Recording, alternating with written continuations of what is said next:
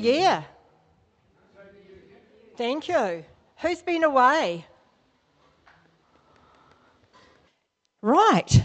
This morning I am going to talk to us about the most popular woman in the Bible. Who knows who she is? No? No.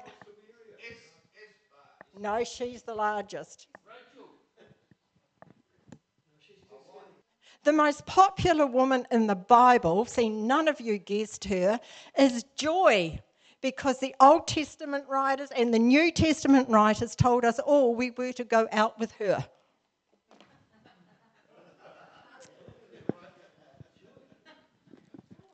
This is the first Sunday of the new year. Wait, see how it goes on. Pardon? End with a B. Okay. Nehemiah, in Nehemiah chapter 8, Nehemiah encouraged the Israelites by saying, the joy of the Lord is your strength. He is our strength. His joy is our strength. Romans 14:17 tells us the kingdom of God is righteousness, peace, and joy in the Holy Ghost. Psalm 16. You make known to me the path of life. You will fill me with joy in your presence, with eternal pleasures at your right hand. Now, I tried to find a definition of the biblical word joy, but none of them satisfied me. They all fell short. And then I realised why. Because just like Philippians 4:7 tells us that the peace we have from God transcends all understanding, listen to what 1 Peter chapter 1 verses 3 to 9 says. Praise be to the God and Father of our Lord Jesus Christ. In his great mercy, he has given us new birth into a living hope through the resurrection of Jesus Christ from the dead, and into an inheritance that can never perish, spoil, or fade, kept in heaven for you, who through faith are shielded by God's power until the coming of the salvation that is ready to be revealed in the last time. In this you greatly rejoice, though now for a little while you may have had to suffer grief in all kinds of trials. These have come so that your faith of greater worth than gold, which perishes, even though refined by fire, may be proved genuine and may result in praise, glory, and honour when Jesus Christ is revealed.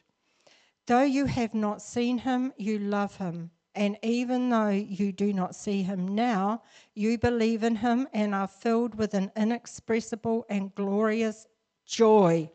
For you are receiving the goal of your faith, the salvation of your souls. Peter tells us that the joy is inexpressible, it's indescribable, joy beyond words. Just as it's impossible to explain the peace that comes from God to those who don't have it, so it is to explain the joy from God that carries us through trials and griefs. When we aren't in peace, we are in turmoil. Peace is like putting a lid on a frying pan that's caught fire. It puts out the turmoil. If you are living in turmoil, fear, confusion, etc., then put the lid of God's peace on top of your thoughts. Love what you shared this morning. I never told my kids to watch their mouth. Not because I was the perfect mother and didn't speak to my children like that, but if I told my kids to watch their mouth, they would have come back and said, I can't see it. I know, they needed to be told to watch their mouths. I love that. Watch what you speak, because our words create. If you speak out turmoil and chaos, you will get turmoil and chaos. If you are living in this turmoil, cast your fears onto him, Jesus, and give joy permission to coexist with your grief, your trials, your soul earthquakes. Look to God, not to the situation. And let's face it, there are plenty of situations in this world at present that can cause us to live in fear. And that, of course, is the agenda of the enemy for us. Stop listening to the conspiracy theories. Oh my gosh, I saw a great one yesterday, all these statistics posted by someone I know. I so wanted to text them and say, you check these out, or are you just copying what someone else has put there? Grace won, and I didn't. But seriously, some may be true. Some of these conspiracy theories may be true, but some of them definitely won't be, because a lot of them contradict one another anyway.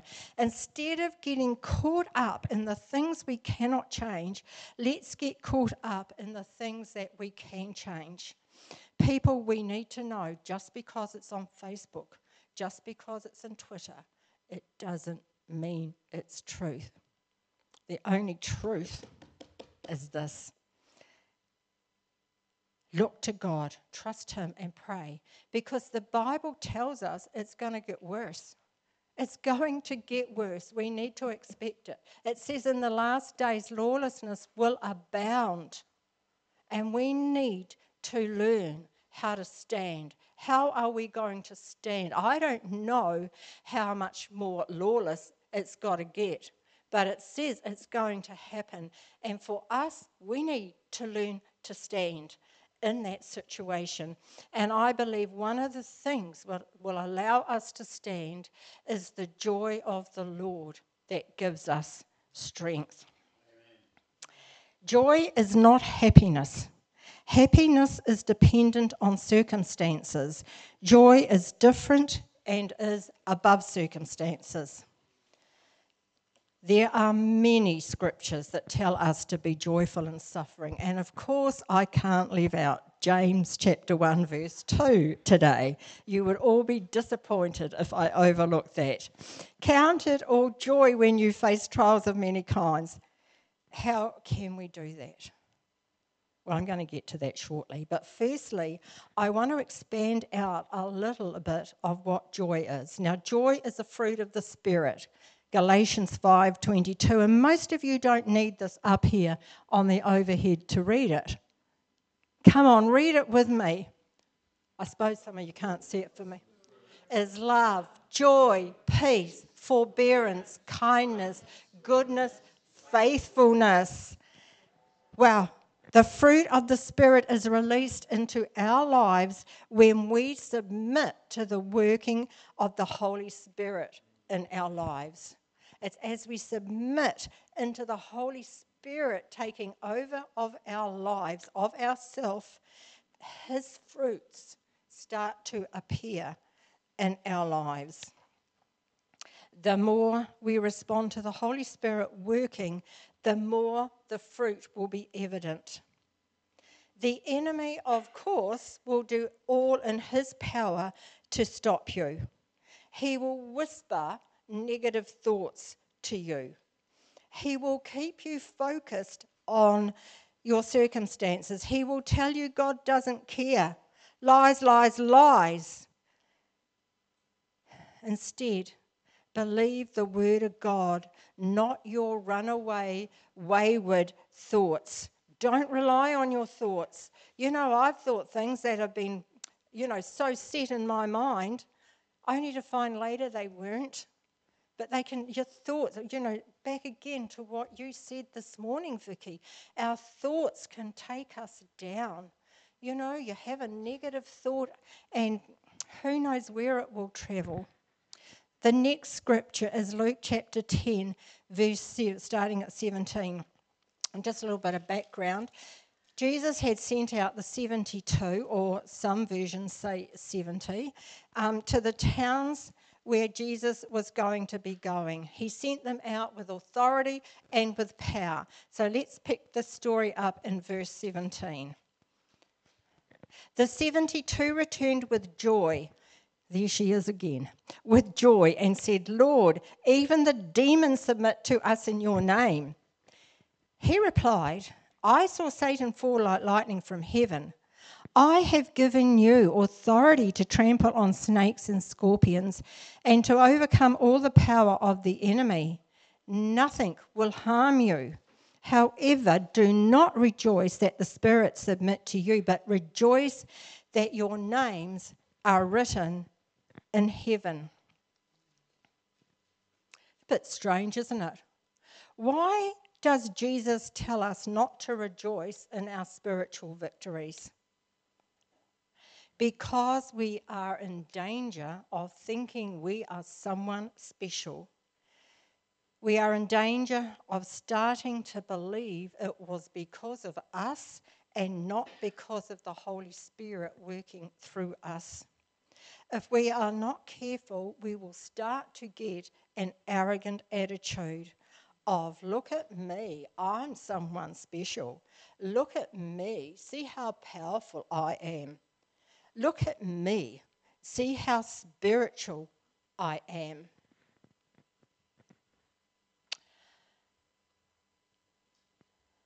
Yes, we rejoice because someone is saved, someone is set free.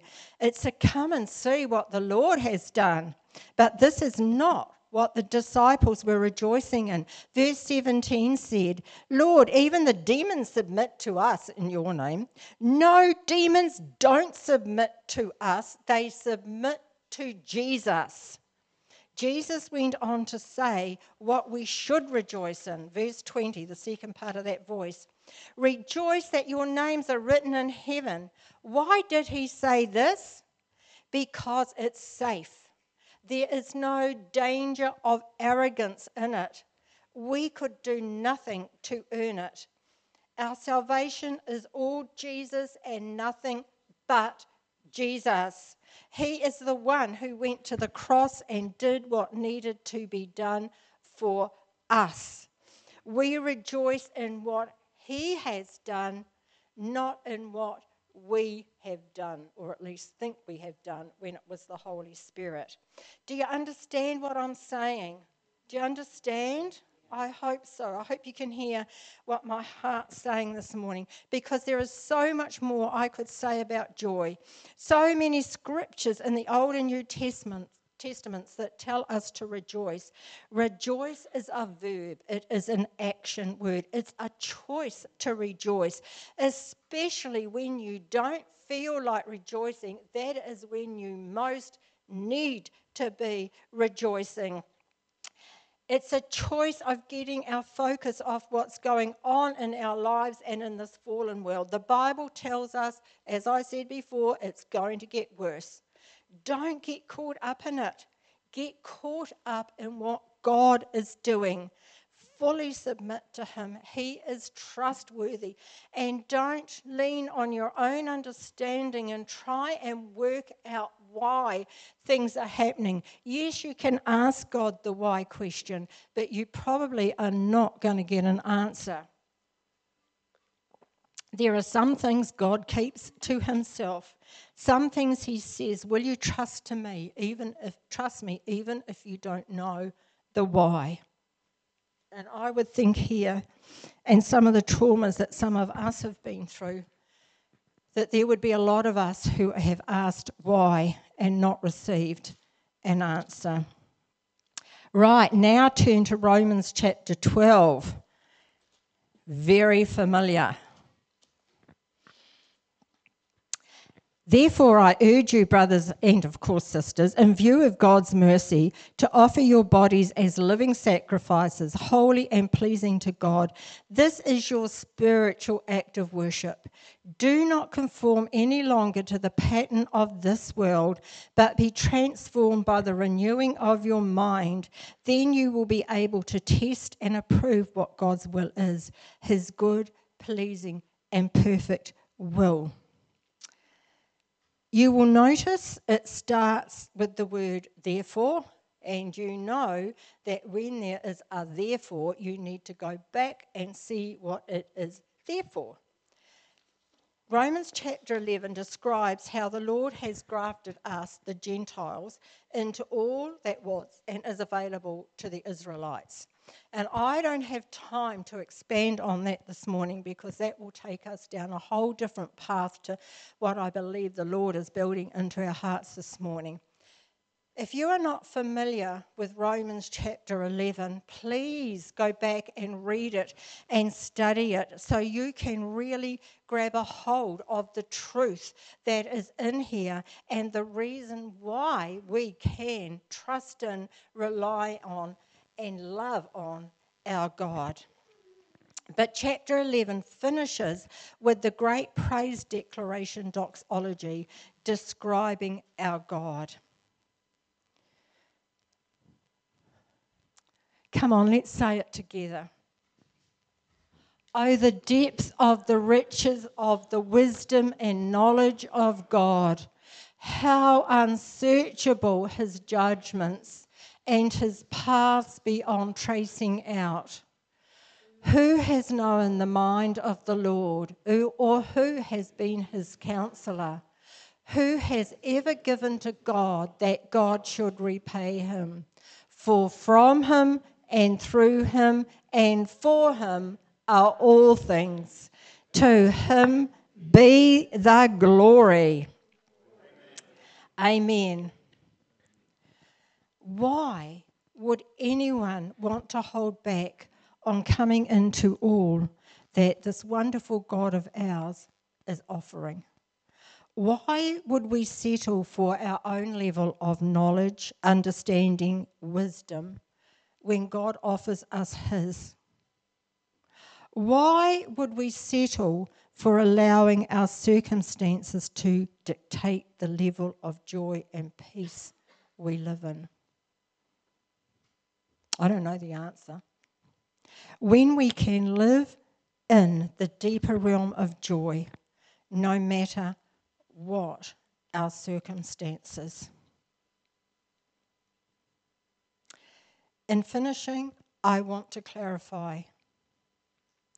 Joy doesn't cancel out evil, grief, and suffering. Throughout the New Testament, joy and suffering are often recorded as simultaneous experiences. Paul's letters written in prison often mention his joy. You see, it's not happiness, it's something deeper than happiness. It's something deeper, it's something that God releases into us. They don't cancel each other out. It isn't a case of if I am joyful enough, I won't suffer. It doesn't cancel out grief of a dear one lost, grief of a broken marriage, grief of a child that's running amok, grief of huge disappointments, grief of ill health. Joy doesn't cancel these things out. Holy Spirit joy coexists with our sufferings and our griefs. And that, church, is hard to explain. And that is why joy is unexplainable. We have no words to describe how this can be. It just is. It is a miraculous work of the Holy Spirit in our lives. The pain is real. It still hurts. Never pretend it doesn't and suppress it or trivialize it. But indescribably, for the true believer, suffering is accompanied by a tenacious, inextinguishable joy. We are not joyful because of what we are facing. We are joyful because of who God still is in the midst of our pain. We are joyful because our names are written in the Lamb's book of life. We are joyful because our cornerstone is still there, still firm, still in place, supporting us. But we have to choose to, I want to say, get our eyes off of our circumstances, but for those of us who have been in the deep places of grief and suffering, which is probably everyone in this room, we know you can't overlook your circumstances. They're there, they're raw, and they're part of us. But into this, invite the joy of the Lord. Invite the Holy Spirit to release that joy within you. And don't feel guilty because you have joy in the midst of this crisis. Because I'm telling you now, the enemy will tell you, well, if you've got joy, you're uncaring. How can you have joy? You don't care about what's happened. That is a lie from the pit of hell. The Lord releases into us His joy to hold us, His joy to keep us strong, His joy indescribable. Indescribable, I don't know. Amen. Oh, Father God, I pray for each and every one of us here this morning. Father God, I pray that we would be brave enough to ask for that joy, that we would be brave enough to hold on to you in the middle of our crises. And I stand against any guilt people would be feeling in the name of Jesus, any guilt of having joy in the midst of their grief. Father, I pray for each and every one here who is grieving or has still got undealt with issues that need to be dealt with. I pray, Father God, that today they will lay a hold of this message, Father God. For those of us who maybe aren't in the midst of a grief at the moment, I pray we, along with those that are grieving, would grab a hold of the joy that comes from you, because we are going to need to know it in the days that are ahead. Holy Spirit, we invite you to come and do a work in each and every one of us. In Jesus' name. I'm just going to pause for a moment before we go on to communion, because I believe the Holy Spirit is working in some people's lives right now. Thank you, Jesus. If you don't understand, because it is hard to understand, we can't describe joy, it's hard to understand. If you can't understand, just ask God to show you what it is that you need to understand about it so that you can come into it.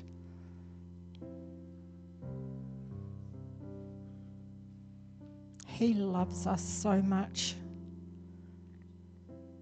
You know, I love His promise in Matthew 5 that says, "Blessed are you who mourn, for you will be comforted."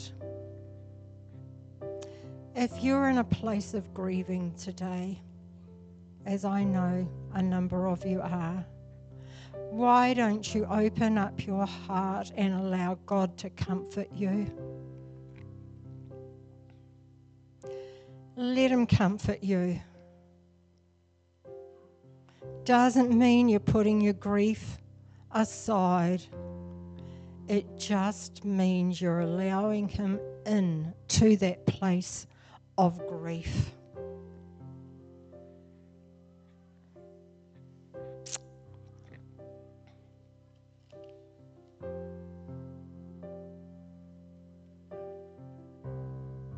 Life isn't fair, but we were never promised that it would be fair. We've just been promised that the joy of the Lord will be our strength in our hard places. We are promised that He is with us as we go through the valley of the shadow of death, whether that be death of a person or death of dreams. He is with us, guiding us and leading us.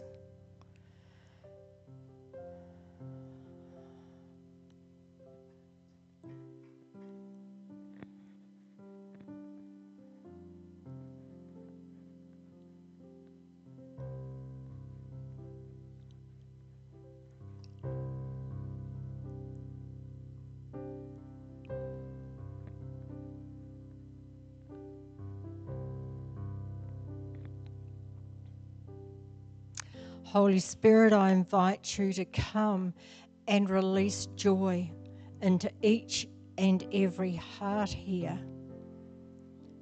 In Jesus' name. In Jesus' name. Amen. Amen. As we turn our hearts towards communion, I want to share an article I read by Chris Marshall. I read it in the Refreshed Journal of Contemplative Spirituality. And he said this: joy is not unique to Christians, but there is something unique about Christian joy. You might say Christian joy is human joy on steroids. And then he goes on to tell us what the steroid injection is made up of. 4 truths, 4 certainties. 1, a confidence of Christ's triumph over death and the forces of evil. 2, the knowledge of personal forgiveness of sins and freedom from moral defeat. 3, membership in a loving community of worship, equality and support, a place where you both find and give love and acceptance. And most importantly, total immersion in the pulsating life and power of the Holy Spirit. Let me read that again. The first component of that steroid injection: a confidence of Christ's triumph over death and the forces of evil. The knowledge of personal forgiveness of sins and freedom from moral defeat. Membership in a loving community of worship, equality and support, a place where you both find and give love and acceptance. And most importantly, total immersion in the pulsating life and power of the Holy Spirit. That's what our DNA has been injected with when we accepted Jesus Christ as our Lord and Saviour. As you take the emblems this morning, you might like to contemplate these points and give thanks to the Father for sending us Jesus, to Jesus for going the distance, and for the Holy Spirit remaining within us, and for the joy that is ours in spite of our circumstances. Brothers and sisters, come serve yourselves from the table representing the love of Christ for us.